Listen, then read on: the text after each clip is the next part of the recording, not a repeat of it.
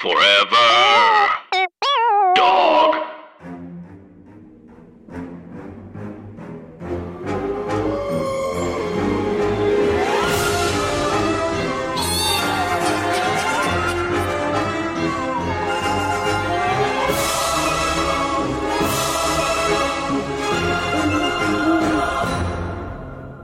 Hi, Anna. Hi, Andrew. And hey, everybody else. And welcome to our podcast. Scary stories to tell on the pod. It is a funny podcast about scary ghosts. Ooh. Wow. I mean, put that on merch, you know? The pith. The pith is the source of pith. And Andrew, not a lot of people know what the word pith means. And so I guess the educational component of this will let everyone know pith is the word piss with a lisp. Wow. Anna, I had never even put together that pithy and pith. Now all I can hear me saying piss and pissy. Pithy. That they're the same root word, and that the pith of citrus is kind of the bitter part, right? Is pith bitter? I guess I don't know what pith means. I thought it meant like quippy. Oh, yeah. And at first I thought you did say Quibi. And I was like, our sponsor, Quibi. Everybody tune into nothing. They're not a company anymore, but they are our sponsor. We're on nothing. Anna, it's so good to be back in the Andrew, Not studio with you again. I've given my wife leave to run around with the neighborhood while I'm off on a business trip. And we're both fine with it. Oh my gosh. So much has happened. Everyone, you've fallen in love with your dad's new girlfriends over the last few weeks. I've missed you all. Well, we're so happy to have you back, Anna. You Polish arm warmer knitters and the, sticker freaks of Australia. Sticker freak. You sticker freaks. God. Oh, wow. Sticker freak means urine. I was just watching that Vice documentary series. It's called like The Dark Side of the 90s. Oh. And there was one about grunge culture. And basically they were like, as soon as grunge caught on, music producers and like agents from Hollywood would like go to see any band that was just like an adjective and a noun. And they were like, that sounds great. Well, Andrew, what would your band be called? Or come up with an adjective noun. 3, 2, 1, go. Grizzly pear. That's a bar in New York where I ran a show. Is it really? Yeah, that's scary. Yeah. Do I own this bar? You do. Oh my God. Okay, now it's your turn, Anna. Adjective noun. 1, 2, 3. Brown pear. God, there's no one in the audience. No, truly. Yeah, I bite the head off a dove and to nothing. The bartender's just like washing dishes. Yeah, a folding chair falls over. Then they all fall. Oh, scary. Because scary. A ghost pushed it, and the ghost pushed it while farting. We're back and it's funny. Spooky. Yes. Anna, it is the October season. It is the time. It is high spooky time. It is finally the season of October. It's true. And we're really ramping it up. Do you think September gets scared of October the way that 6 is afraid of 7? I think September is the Jan of the Brady family of months. Yeah. You know? Like it's stuck. Like it's neither here nor there. It's not. Okay. It's not summer. It's not fall. Everyone's got the fall wantsies, but September's not quite there. The fall wantsies, Andrew. That's exactly what it is. Yeah. And September's like, I've got blonde hair too. You know, like I've got cute collars. What's the problem? Why don't you love me as much? It's like September. Stop asking for things. Just let some people go to the beach and some people put boots on. It's fine. Exactly. But it's October. It's October. We are back to telling some scaredy stories. And Anna, the one I've got today, we've been putting off for a very long time, largely for good reason.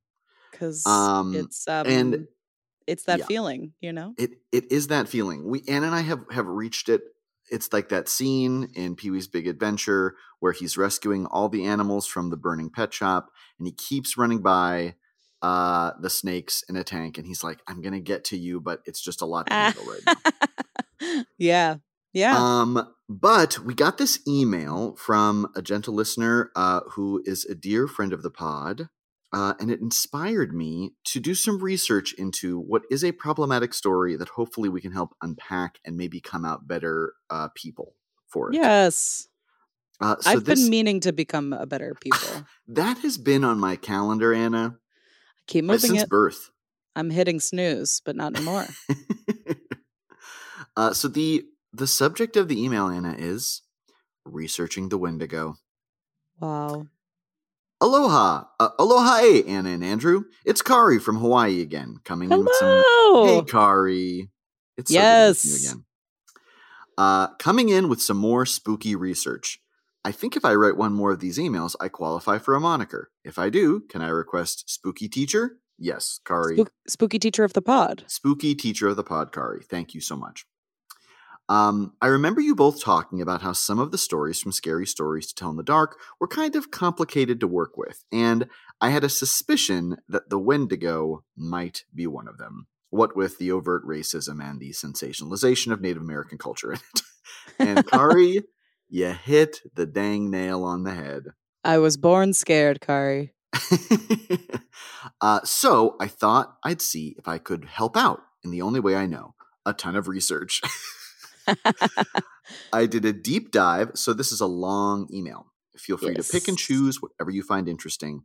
I read through Blackwood's version, which I believe is loosely what the story from Alvin Schwartz and Stephen Gamel's Scary Stories to Tell in the Dark version is from. Then dug up a bunch of academic articles on Wendigos. I tried to keep it short, but, well, insert whatever noise seems appropriate for when you've just resigned yourself to a particular harmless mania. Oh my God. Yes. So this is Andrew speaking now. So, gentle listeners, Anna, Kari, I think what I'm going to do is I'm going to read this little precursor that Kari has put in, and then I'm going to read the story. We're going to go through this together. Then we're going to go through all of this really compelling. I know that the term research in the context of this podcast might seem like, oh, do Anna and Andrew know how to read this? We're going to see. But the research is very compelling. I definitely had a feeling I haven't had in so long. And the feeling is from in 4th grade where you know today is the sex talk day. And you're like, no, I need this. I'm fucking scared. No, I'm not scared. You know, you just you want to do the right thing and you're stupid a little bit. So Exactly. Here we go now. So here's this precursor, which I do think is very helpful in terms of the reading of the story. Okay. Regarding the racism, The Wendigo is based on a longer novella of the same name. And in the novella, DeFago, who's the character we're about to read, isn't an Indian who needed money badly, in quotations, but a likely white French-Canadian guide. So, if you're looking for a replacement phrase, French-Canadian guide, or even just guide would probably do the trick. And I do think I am just going to say guide, because otherwise it is like distractingly weird in the story in this day and age, and probably for a long time. We could do what we do in stories where dogs die and just replace the word dog with landlord. Landlord. I think the landlord guide. No. Not a bad idea. He found a landlord. One was hanging around. He needed money bad. It's fine. That is true. That is a much more accurate depiction of this character. Yeah. Okay, everybody. So this is a much requested story. We're finally dishing it up on this October in the year of our butt, 2021. A wealthy man wanted to go hunting in a part of northern Canada where few people had ever hunted. He traveled to a trading post and tried to find a landlord to take him, but no one would do it. It was too dangerous, they said. Finally, he found a landlord who needed money badly, and he agreed to take him.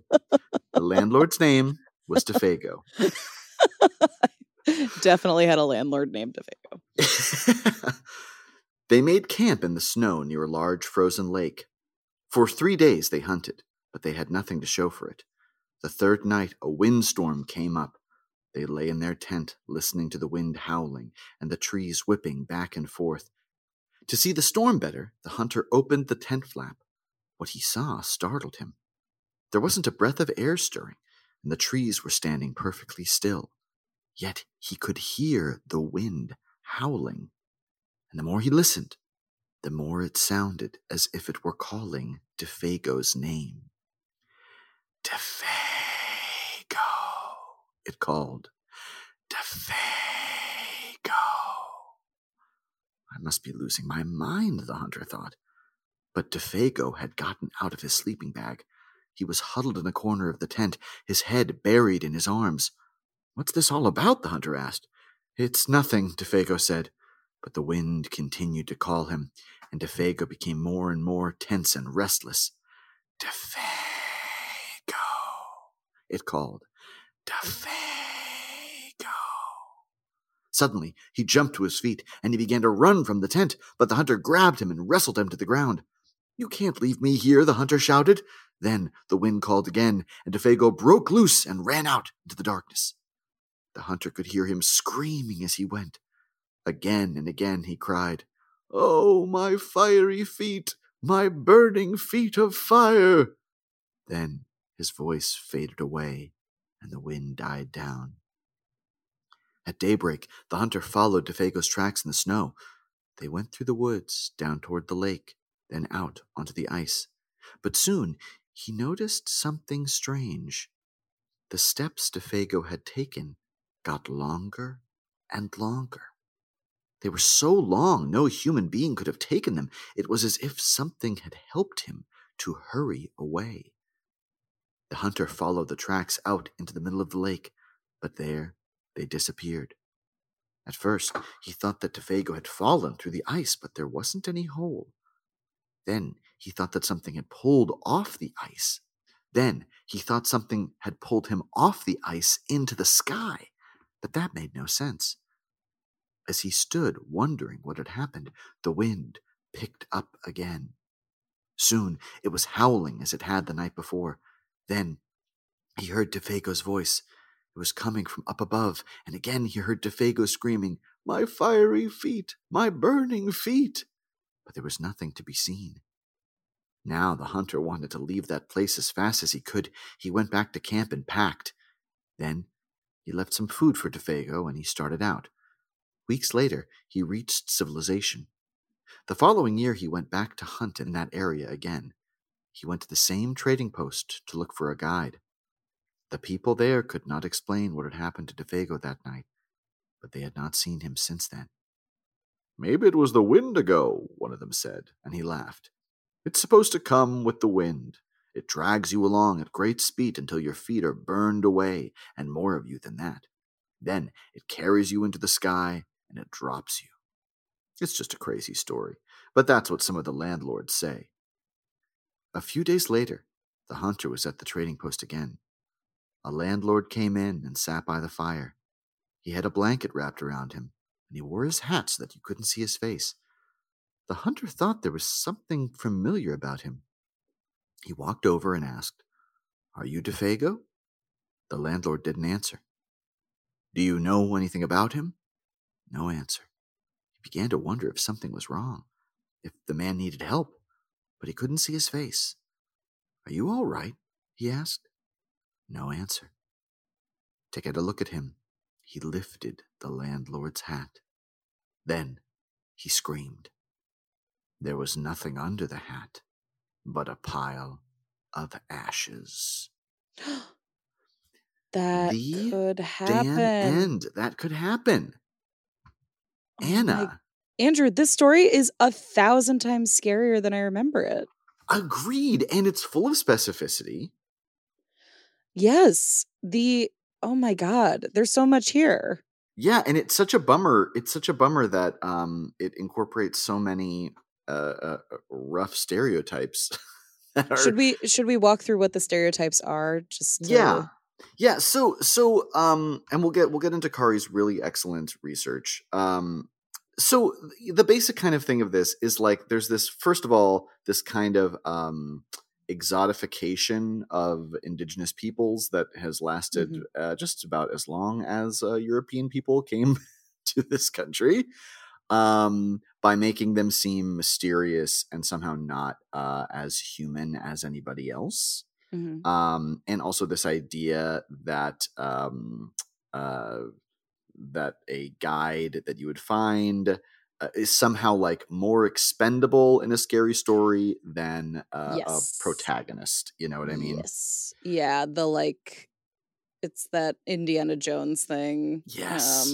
Where it's like, oh, like there was just a massacre. We're gonna like keep talking about the kissing people. Right. Okay. Yeah. Yeah. Also, the like, oh, they're all superstitious is like Right. a Yeah. little weird. Like, I get the like a fish out of water is a really fun trope to play on, but like, yeah, the expendability and the like, oh, they have a stupid little idea. Right. And that's like that's also if the indigenous legend of the Wendigo was taken and used in a way that was at the very least accurate.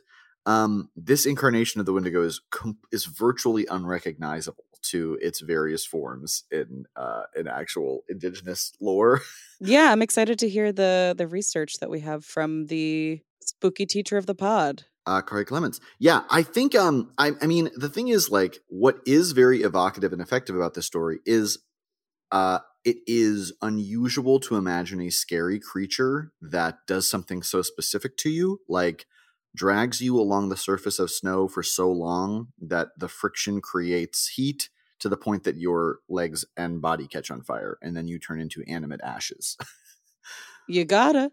Very specific. I know, yeah. It introduces a new thing. It's like Shark Tank. It introduces a new thing that you didn't know you needed. ... to be scared of. Yes, Ooh. and this is part of a really long tradition of largely European descended people taking a culture's ghost stories or creatures or religions, and to some extent, and turning them into like fodder for a fun ghost story. Yeah. Just for variety. Right. It's like, in addition to being insensitive and harmful, it's also really lazy, you know? And this story like could have been just as fine without the like unnecessary exotification. Like, just make it a monster you've made up, since that's what this storyteller appears to be doing anyway. Yep. So let's jump in to Kari's research. Regarding representing Native American cultural concepts, the Wendigo/Windigo/Wendigo/Wittigo functions differently for different groups, but is usually something monstrous. I have included some takes from Native American writers later on for different perspectives, if you want to see how well Schwartz's version lines up with them. That's so helpful, Kari. Thank you. So, in the sources section of Scary Stories to Tell in the Dark, Alvin Schwartz talks about hearing this as a campfire story from Professor Edward M. Ives. It looks like Ives' version is a condensed version of an older novella by Algernon Blackwood. That name, good lord. I mean, tell me you're a colonizer without telling me you're a colonizer. My father built this tree. That name just asked me like, oh, you're wearing your work shoes to dinner? You've just lost an athletic competition and you're having your butler spank the competition or something. If you're not familiar with Blackwood, think of him as the English version of H.P. Lovecraft, just slightly less racist. Boy, Okay, that good. is not hard to do. Be less racist than H.P. Lovecraft. Though still kind of racist in that European guy in the late 1800s / early 1900s way, Blackwood as a person was really open to some other cultures, particularly Eastern philosophy. But the Wendigo is not great on race, particularly in regards to Native Americans. In particular, writer Joe Nazare says that Blackwood's stories' subtly demonizing rhetoric transforms the Wendigo from a native myth into a descriptive template for the Indian savage, which is really rough. And yeah, there's just a whole lot of that in a lot of like really beloved American stories, and certainly that extends to a lot of beloved English stories as well. I wasn't surprised to hear that Alvin Schwartz had heard this story at a campfire, because I think there's like a huge culture of like American campfire stories that are like, and Native American is just a color, or it's a thing we've made up. It's a theme. And like there's a lot of playing it fast and loose there. And very often it's under the auspices of like some vague reverence for But at the same time, it's like functionally, it does nothing good to help fix a lot of the problems that we have created over the several centuries past. Yeah, really, for Indigenous people, it does just function as like a party theme, right? which is a And like a prob. self-soothing thing, Yes, which is yeah, like, see, yeah, okay, we're so helping. we're helping, right? Yeah, it's the equivalent of like putting a ribbon on your door, but then Yep. never donating money or ever speaking up. My door's covered in ribbons. It's a horse. But just decorative ribbons. Gorgeous ones.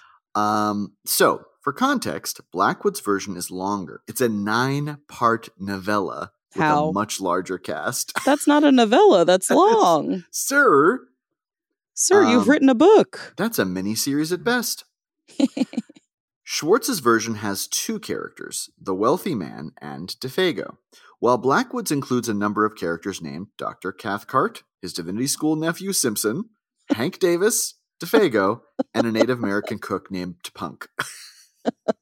Tag yourself. I'm the nephew. What We was are the nephew's all name again? Simpson. We are all his Divinity School nephew Stimson. I very much identify as that. Oh my god. As near as I can tell, most of Schwartz's version comes from part 4 and 5 of Blackwood's novella, where the DeFago and the burning feet lines come from. Yeah, the burning feet line is kind of lyrical and strange, isn't it, Anna? Yes, I remember as a child hearing that and being like, this is literally art. Oh, my burning feet of fire, yeah. My fiery feet. But it has a completely different ending. The wealthy man of Schwartz's version is narratively the young Divinity School nephew, Simpson, and DeFago is, well, just DeFago. Interestingly, in Blackwood's version, DeFago isn't Native American, but a Canadian guide, and he's kind of noticeably not labeled as Native American, but Punk, the cook, is. I have a crush on Punk the cook, I'll admit it already. I think we all do. Also, there's a lot of weird, casual racism floating around in Blackwood's story. I'm not sure why Schwartz threw the weird Indian descriptor in his version. It's possible that that's just the way he heard it from Ives, which I really think is probably the case. You know? Yeah, I don't know. Yeah, it feels like a thing. Because again, it's like, I've definitely regurgitated stories I've read at campfires and messed all the details up. Certainly. And I feel like that might have happened here. Oh, Anna, okay. Blackwood's version is scarier. Alvin Schwartz doesn't include what I think is the scariest part of Blackwood's story. In it, after DeFago is carried off by the Wendigo, Simpson, the Divinity School student, searches for him before heading back to camp. Later that night, after he recovers and tells his story to the others, something falls from the sky, and DeFago shambles into camp. Or at least, it's something that looks like DeFago. Scary. It moves jerkily like a puppet on strings, leans in too close to talk to people, and looks like a bad parody of DeFago, with sagging skin and feet that are not described but very clearly wrong. When confronted, that is very funny. Those are just wrong. That is a burn. That is an absolute burn. Feet wrong. That is devastating. If that's all she said when the library was open, she'd be gone. That is true. When confronted about it, a great wind roars up and the not DeFago stumbles back into the woods. The next day, another DeFago, probably the real one, returns. This one emaciated and mindless. He follows commands but can't speak or eat or recognize anyone. That's me except for being unable to eat. Yeah, I was like, that's totally, nope.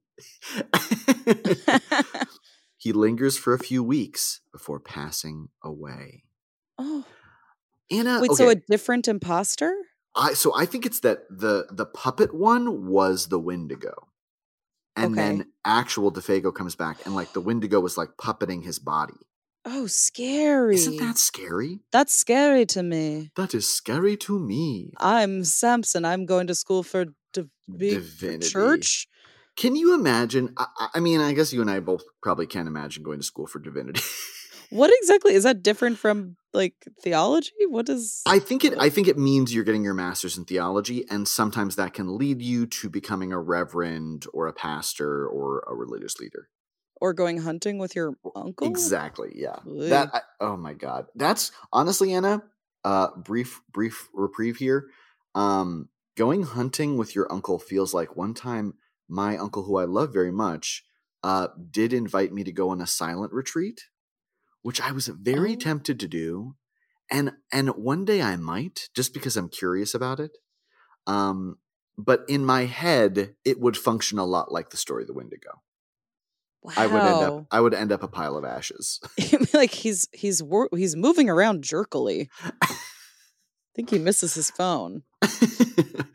Also, Anna, probably as we're taking this little break, what are you able to see the illustration? We should probably talk about Stephen Gamble's illustration here. Oh, it's so scary. Yeah, tell us what we're looking at here, Anna. Andrew, listen. I wish it weren't the case, but we're looking at a scary drawing. It's a snowy field. Yes. With some spooky sort of, like if Bob Ross were fucked up. It's not a happy tree. This is a spooky tree on the right side, and then some like shadow off on the left, and some brush. It's like it's a clearing, and you see some spooky footprints that lead off into nothingness, and then there's like a foggy, scary sky. It definitely seems like it could be the spooky adjacent poster version of the like Christian story about like a man was walking on the beach. That is exactly what I was thinking. Yeah. That is this. But it's just like, instead it's like the Wendigo's like, I was walking beside you the whole time. Oh. Yeah. Yeah. I was above you flying and burning your feet off. That's why there was only one set of.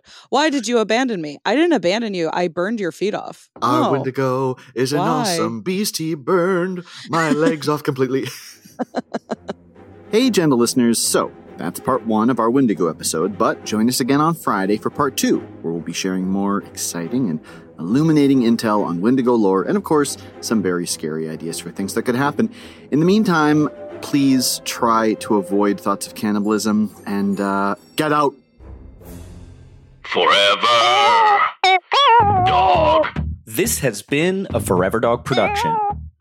Scary Stories to Tell on the Pod is executive produced by Brett Boehm, Joe Cilio, and Alex Ramsey.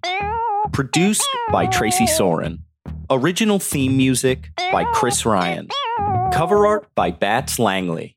To listen to this podcast ad-free, sign up for Forever Dog Plus at foreverdogpodcasts.com/plus. Check out video clips of our podcasts on YouTube at youtube.com/foreverdogteam. And make sure to follow us on Twitter, Instagram, and Facebook at Forever Dog Team to keep up with all the latest Forever Dog news.